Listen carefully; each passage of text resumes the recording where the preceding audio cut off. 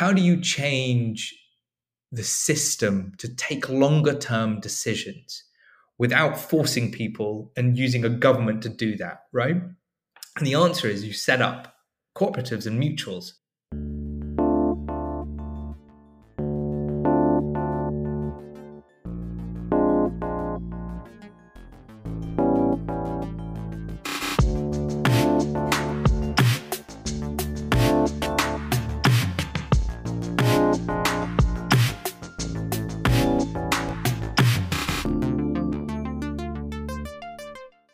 Hello, and welcome to On the Edge, a podcast about making unexpected connections everywhere and anywhere.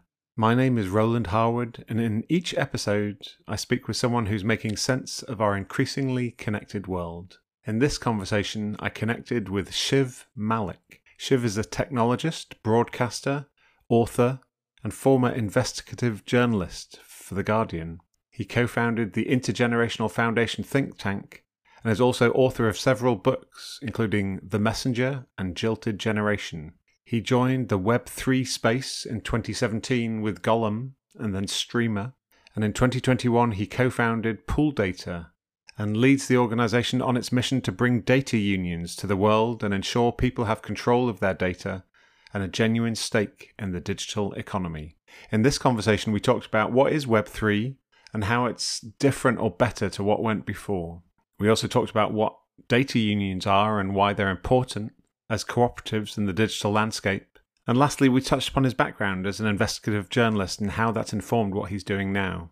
So I started out by asking him, how would he define Web3 and in what way that differs from what went before? Enjoy. Web 1 is this notion that the internet was a place where people could connect to other individuals, peer-to-peer, if you want, seamlessly, without kind of all these centralized parties kind of getting in the way. But it would also be a place where everything was sort of free because, you know, it's easy. It's like zero marginal cost, right, to replicate digital products. So we could talk, we could chat, we could communicate, we could share, and all of this could be done free and openly. And wouldn't it be wonderful? It'd just be a kind of technologist's utopia, if you want. Then Web 2 came along, right? It's the people with who thought, well, how do we monetize this, right?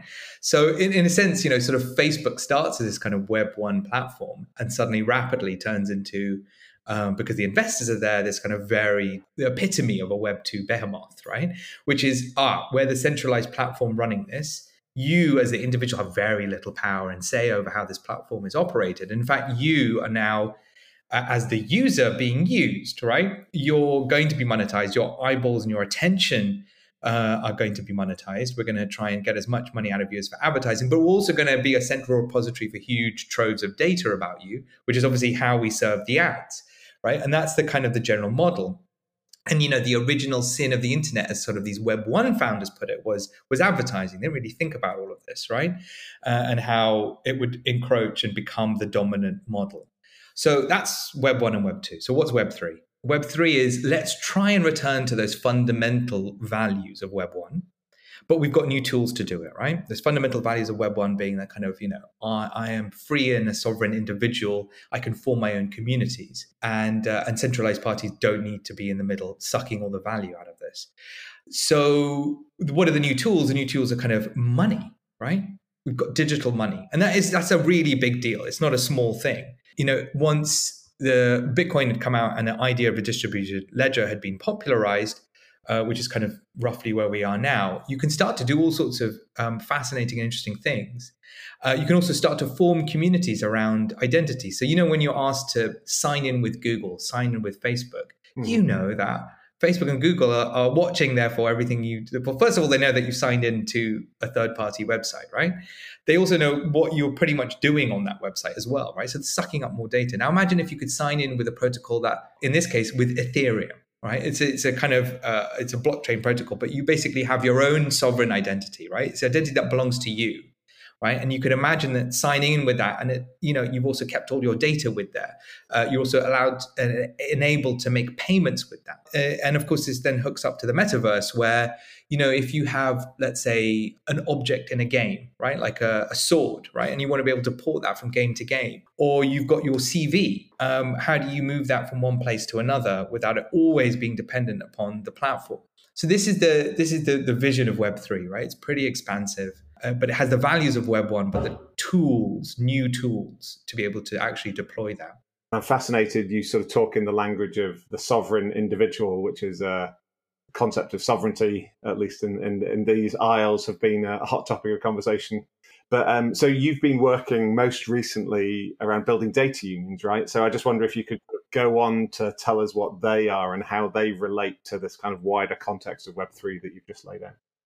Well, yeah. And maybe I'll just answer that question very briefly about the sovereign individual, if you said. So lots of people in Web3 believe in sovereign individuals in that kind of very kind of almost neoliberal sort of sense, Ayn Rand, et cetera, et cetera. There's lots of people in the Web3 community who don't believe in that, right? Who realize, look, we are individuals, sure, but we're also communities. And how do you give life and breath to communities? So and how do you, the tagline for Ethereum, which is one of the great splits is, people who are Bitcoiners versus people who support Ethereum, all right, and a huge ecosystem of builders on that side of things, is that difference. It's just that difference between I'm a sovereign individual, I should be free to do whatever I want, right? And Ethereum, who says we're building tools for human coordination, right? That's the kind of the tagline for Ethereum.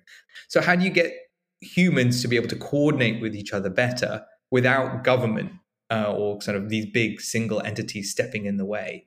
And that's a very worthy enterprise. And, we all feel that in our everyday lives. I think, you're like, well, look, here's what I want to happen in my community, literally where I live, like with the roads, with infrastructure, with spending, with police, right? And there seems to be just so much division as of late over those priorities. And if only you could coordinate better at a ground level, wouldn't life be a bit better? And it would. The Bitcoin versus Ethereum kind of view of the world, I'm sure it's too simple to say that's kind of left versus right kind of politics, or is there something in that more around the individual versus the community? It's about hyperliberalism or libertarianism versus communitarianism. I don't know if that's left or right. Where do you stand on that divide then? I'm totally communitarian, and I believe in co-ops. I believe in mutuals. I think they are the future. And you believe in unions, which is also a hot topic in the UK this week. But yeah, so tell us about sort of data unions and why they're important. Yeah, so a data union is very obvious in a sense expression of that communitarianism, right? You've got an asset that's continually generated, right? Every time we interact online, we're creating data. Individually, it's not worth much. In fact, it's almost worth nothing, right? It's also incredibly complicated to do anything with from an individual perspective, right?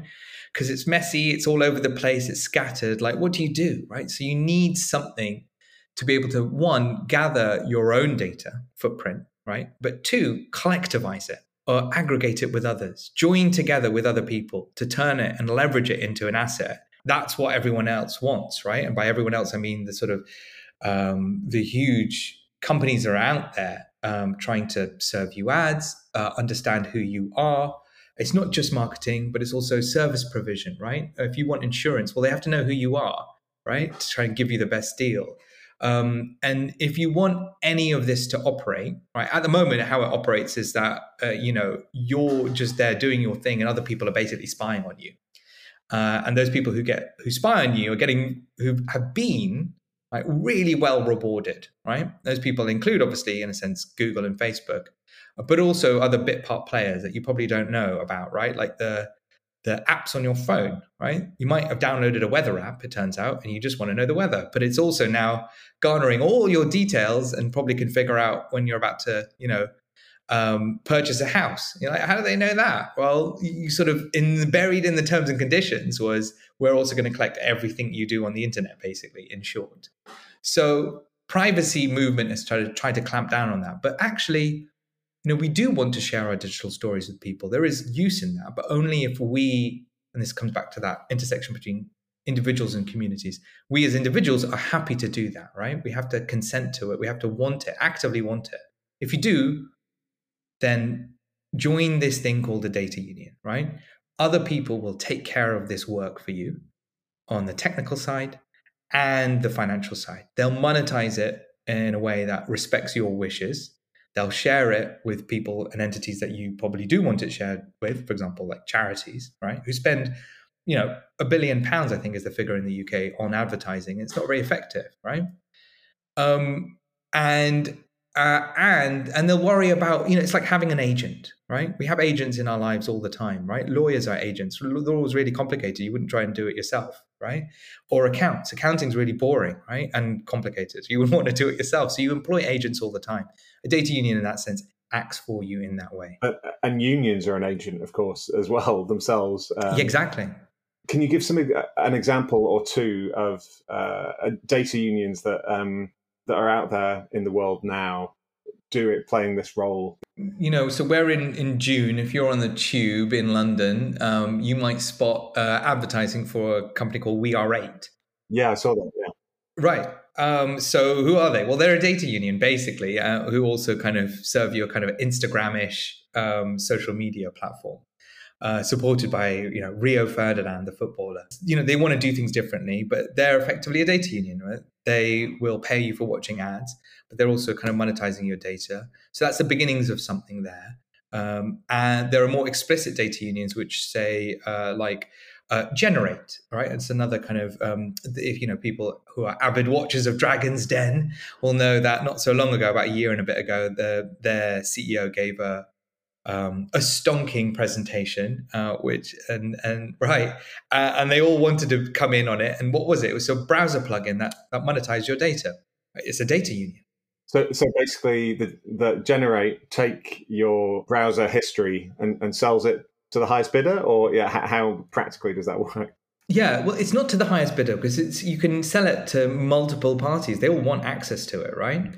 But yes, that's the idea, is that they sell it to, well-regulated third-party companies who want to know what are people up to? Who are these people coming to our website, right? Who are these people out there doing X, Y, and Z? They just don't know. We're still in that, it's a funny world. The reason why people have to spy on you is because they don't, when you turn up at a website, they don't know whether you're a bot or a human or a dog, right? There's that old classic New Yorker cartoon. No one on the internet knows you're a dog. Well, that's problematic. The world is complicated and people are, time poor and lazy. And I'm talking mainly about myself, but also about other people. None of us have got time to figure some of this stuff out. And the incentives to exploit, a user's attention is very high, as, Facebook and Google and others have very successfully exploited. How do we avoid that imbalance in power? Yeah, you're right. So I think the first level of data unions is to say, look, spend a couple of minutes and you'll earn some money, right? From your data that you already generate, right? So that's clickstream data. Maybe you've got, actually, I was just coming from a demo where we were, Fitbit. There's the French version of that's kind of Withings. So you can connect to a data union with your health data, right? Your wellness data, heart rate, steps. Turns out I'm on the lower league of this data union. You can connect your banking data as well. We've got data unions that allow you to do that. So the first step is kind of spend a bit of time, a couple of minutes, and earn revenue from that, right? From stuff that other people are already earning money off, but not you. I think the second stage is where it gets really interesting, right? And that probably is a bit more appealing to people like you and me who are like, well, they could get $10, $20 a month, right? And again, we're living in really hard times where that could make all the difference for people. But then the next level is, okay, this is going to make your life super convenient, right? Not only are you going to be able to, when you turn up at a website, get rid of all those GDPR like cookie preferences, right? Because it will start to know who you are and already therefore know your preferences, right? No, it'll also do things like autofill because you'll be able to share your data with data unions and then copy and paste it back into your own sort of personal data vault, right? And so it'll be able to, autofill, but also then you'll be able to see ads that are actually genuinely tailored for you and not junk, and also tell websites, look, I only want like 5 ads a day, right? Suddenly, when you take this really central asset back into the hands of ordinary people through these entities, you get to sit at the table of how things are then worked out, right? I don't know if you know Scott Galloway, the podcaster and sort of commentator, tech commentator. Yeah. Talks about, privacy being a luxury of the rich. So, Apple users pay $1,000 or pounds for an iPhone and get their privacy protected, and the rest of the world is on Android and gets fed ads. How do we stop this somewhat utopian vision of the future that you're painting just being a preserve of those people that frankly can afford to protect and manage their data in the way that you described? Well, first of all, I think this is consensual. So if you don't want to do it, don't do it. Like, don't get involved. And that's fine. That's great. That's how it should be. The privacy Puritans, as I sometimes call them, kind of got human beings wrong.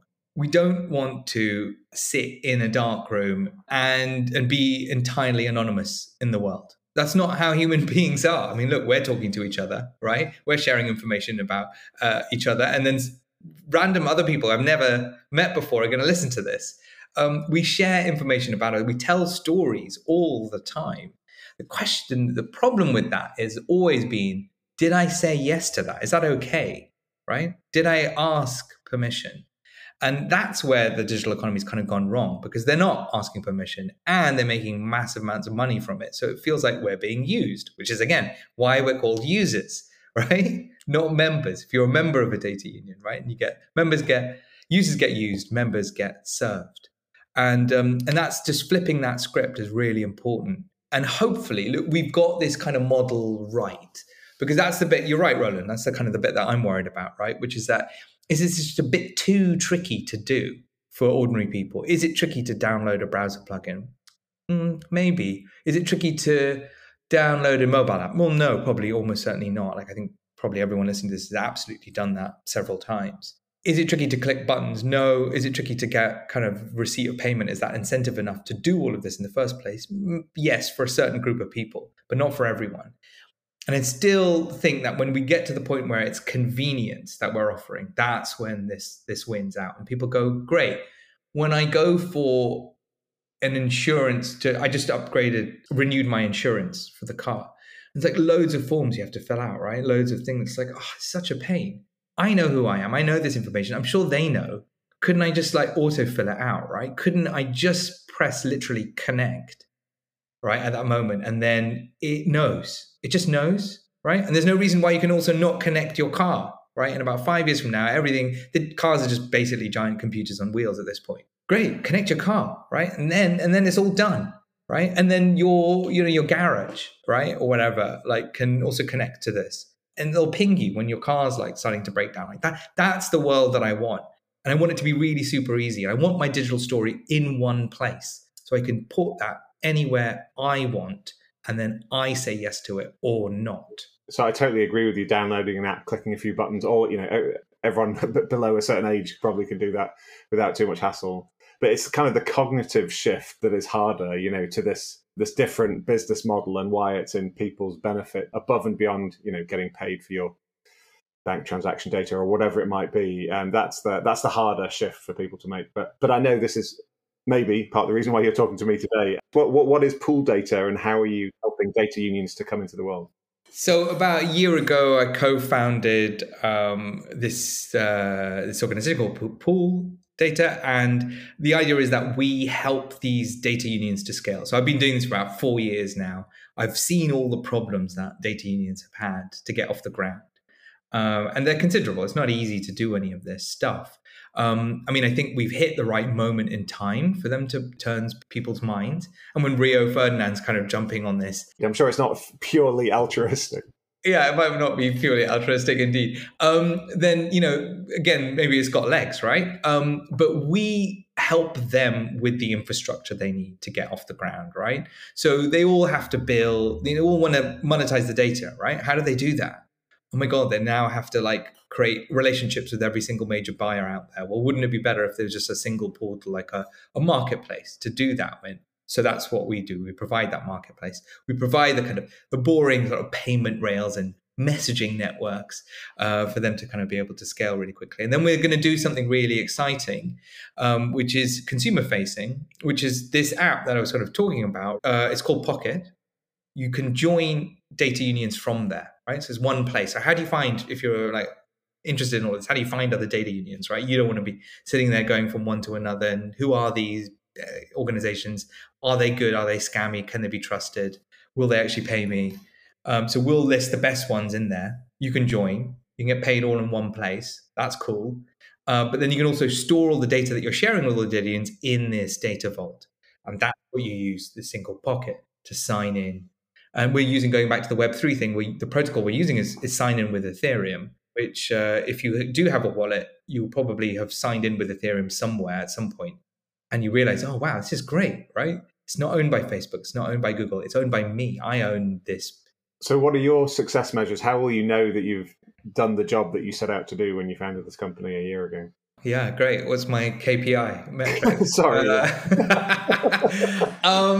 So in the kind of the midterm, we obviously want to onboard data unions to a marketplace, right? Quite simple. We've got the buyers out there. We've got some great partners, enterprise partners. And why they're interested in what we're doing is because, when they buy data, they're often buying from places that they're really unsure about, right? Where did you get this great data from? Well, we can't tell you. That's how sort of most conversations start, right? And why can't they say? Because they got it from spying on people. That's basically it, right? No one's actively consented this stuff. And the EU has also jumped on that as well and gone, the new set of rules that have now been enacted. The end vision is really, we want, tens of millions of people having joined data unions, having their own data in their own data wallet, and then being able to leverage that convenience, right?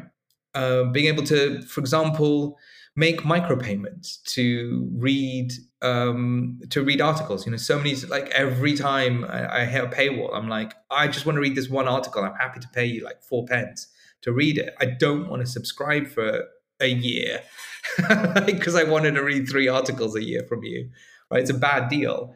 So, make micropayments, traverse the web, right? As that, if you want, respected, dignified individual, and just have all of that convenience. So that's the scale we want to get to. Is there a sort of dream data source that could be the killer app or the holy grail of Web3 and data unions? Yeah, no, I think the killer app of Web3 will be the data wallet. So it's not just for holding your coins or your crypto, it also holds your data.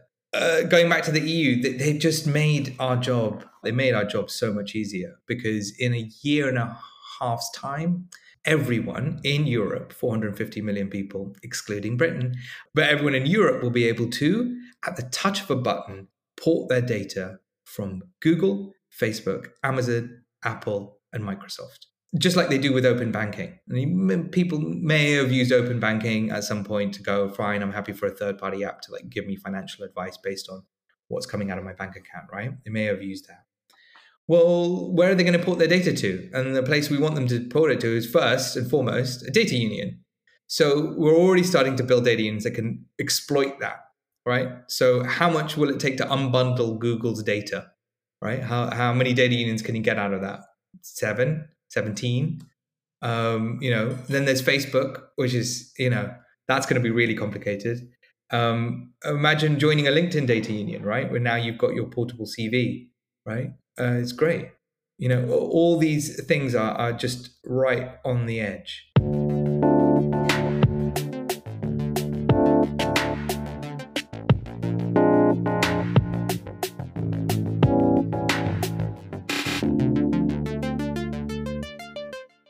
So now imagine you've joined several data unions and now you've got a data vault full of this kind of persistent long store of information about you, which you control. So if someone says, can I read this? You can go yes or no, right? And only by saying yes or no will it be activated. So no one else can read it unless you say yes. But it's got all your information from Google, all your information because you've joined a Google data union effectively, all your clickstream data, all your wellness data, all your vehicular data because you joined a mobility data union, right? You can imagine this. It's not very far off. I can imagine it, but doesn't.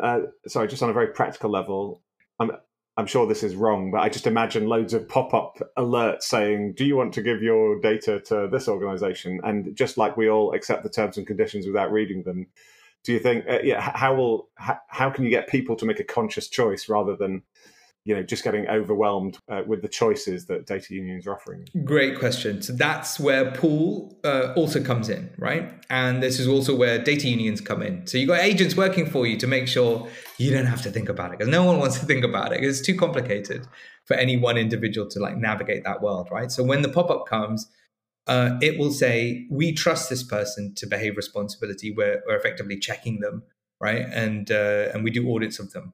And everyone will want to be on that trusted, imagine a traffic light system, green light, right? And we hold the power. This is the thing about, suddenly you've got a union working for you. Okay, well, what have they got to leverage? And the answer is all the information about millions of people, right? Which they collectively control and individually control, in effect. And if you want to be part of this, you've got to behave responsibly, right? So, we can get to the point where you're like, and you should be able to. So when you turn up at a website for the first time, then, Google Ads will say, are you happy for us to read your data? And you go yes or no. If you never want ads from Google, and then, or just random ads, then fine. But if you do and you want to get paid for it, or your data union to get paid for it, then you click yes. Then you won't have to do it constantly. But if Google keeps serving terrible ads, right, fraudulent stuff or whatever, we can sit at the table with them and go, if you don't sort this out, we're throwing you off our green light system. And that's the real power that comes from that, right? Google have a lot more lawyers and money than any regulator in the world. Almost always the regulation lags the current state of the art. I don't know, how can we align those imbalances somehow? Or do you think that the regulators are catching up now in some of these spaces? If you own that wallet, you can't steal the money from there. You have to assent to it. Now, you might get scammed out of it. Unless you say yes, then that's it. It's totally secure, right? Secured by cryptography. So the same thing is the same thing with a data vault, right? And a data wallet. No one will be able to read it. So it doesn't matter how many lawyers Google have got, right? If you say no to Google, it's yours, right? I mean, unless we overturn property rights. At this point in the economic cycle, everything is up in the air, but yeah. Sure.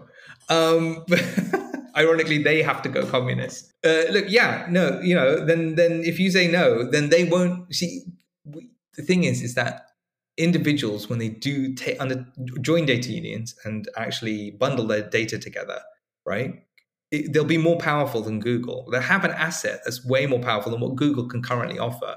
Google doesn't have your mobility data, right? It doesn't have stuff that's persistent. It can't actually monetize it directly as raw data. And it doesn't share individuals' profiles, right? Like that. So does Pool sort of coach users saying, if you connect your bank data with your mobility data, then, that will increase the value? Well, if you just join more data unions, you'll be able to store more data, and you'll be a more interesting character when you show up, and people will pay more to serve you ads. And if you don't want to be part of that system, you're completely anonymous, then that's fine. Absolutely drop out.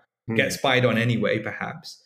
But really, if you really want to drop out of the world in a privacy way, you get rid of your smartphone, because everything on there, ultimately, most of the stuff on there will be spying on you. Yeah. So you can't opt out you can't be that privacy Puritan unless, and I know people like this, right? And they don't have smartphones, right? They don't have computers, and if they do, they use them in very specialized, highly technical ways that evade any spying. Almost no one lives like that. So it's an impossible dream. So you might as well control how we share and what we share, rather than trying to evade data sharing altogether, right? Because that doesn't benefit you, and it only benefits a one-way game, right? So how does the current sort of crash in cryptocurrencies and the whole market shifting a lot in the last few weeks make your life easier or harder in the medium to long term? It's made it harder for sure if you're trying to raise money, and the ecosystem as a whole is all these entrepreneur data unions also trying to raise funds. Yeah. So it's definitely made it harder. I mean, that's just sort of, but it's also good because it's also washed out a lot of the leverage and the scams. And this is my second cycle now, like a veteran of this stuff.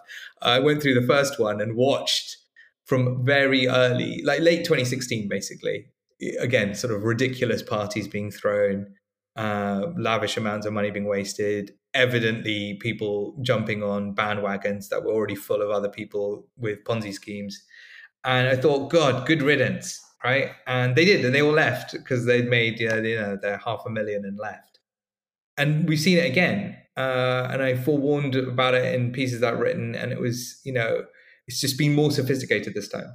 Is it just an inevitable stage in the process of any new technology, or is there something unique to this world that is particularly prone to boom and bust? No, it's unique only because it's unregulated. And I think if you're going to create DeFi protocols, you can either do one of two things. Either you actually create a DeFi protocol, so a decentralized finance platform, or you don't, right? And it's centralized, in which case you should be regulated, right? Now, this is the thing, right? The platforms that have survived this crash, they're the ones that are actually truly decentralized, right? Like Uniswap, if you're used to that, or Aave. They have to build for whatever happens, right? Which means they need to be sustainable because humans can't get involved. And if humans can't get involved, they can't do things like shut the service down, right? In which case, great, you have to make this totally robust, or XDAI as a stable coin, right? But they also don't have marketing budgets, right? And they don't do this thing, which is, look, you're going to be super wealthy and make loads of money. It's great. And basically activate people's greeds because they don't have marketing budgets because they're just a platform, right? It's just a piece of software that runs, in a sense, autonomously once it's set up, with minor improvements on that. So, the ones that have crashed have been the ones that have used.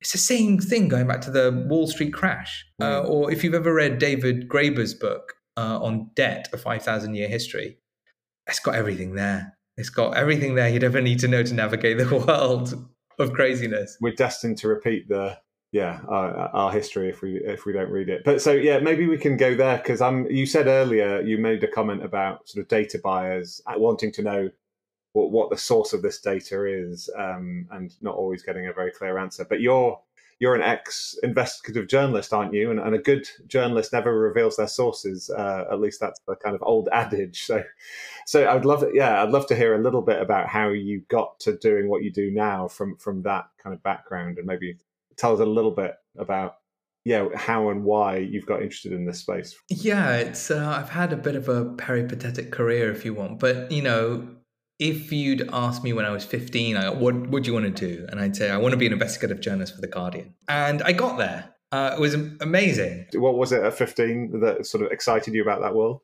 I've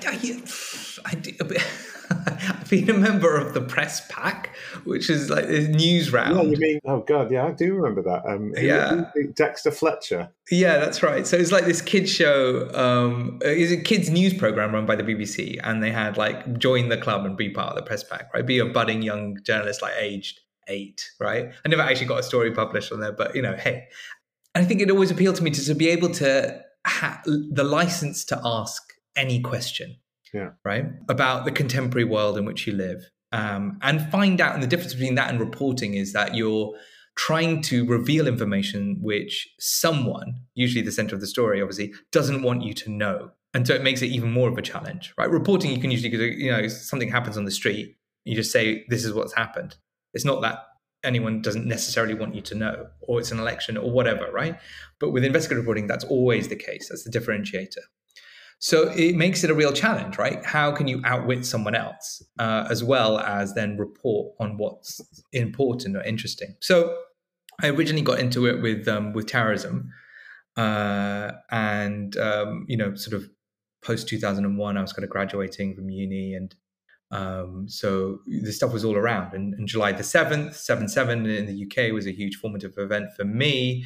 56 people killed, 52 victims, and 4 suicide bombers on the London Transport Network.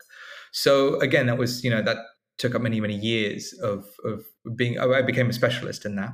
I was also interested in economics. So I wrote a book in 2010 called Jilted Generation about intergenerational economics. And basically the thesis was the one that we're living still now, which is that the younger generation, the millennials, my generation, if you want, we're going to be poorer than their parents. And that's now confirmed by all sorts of people.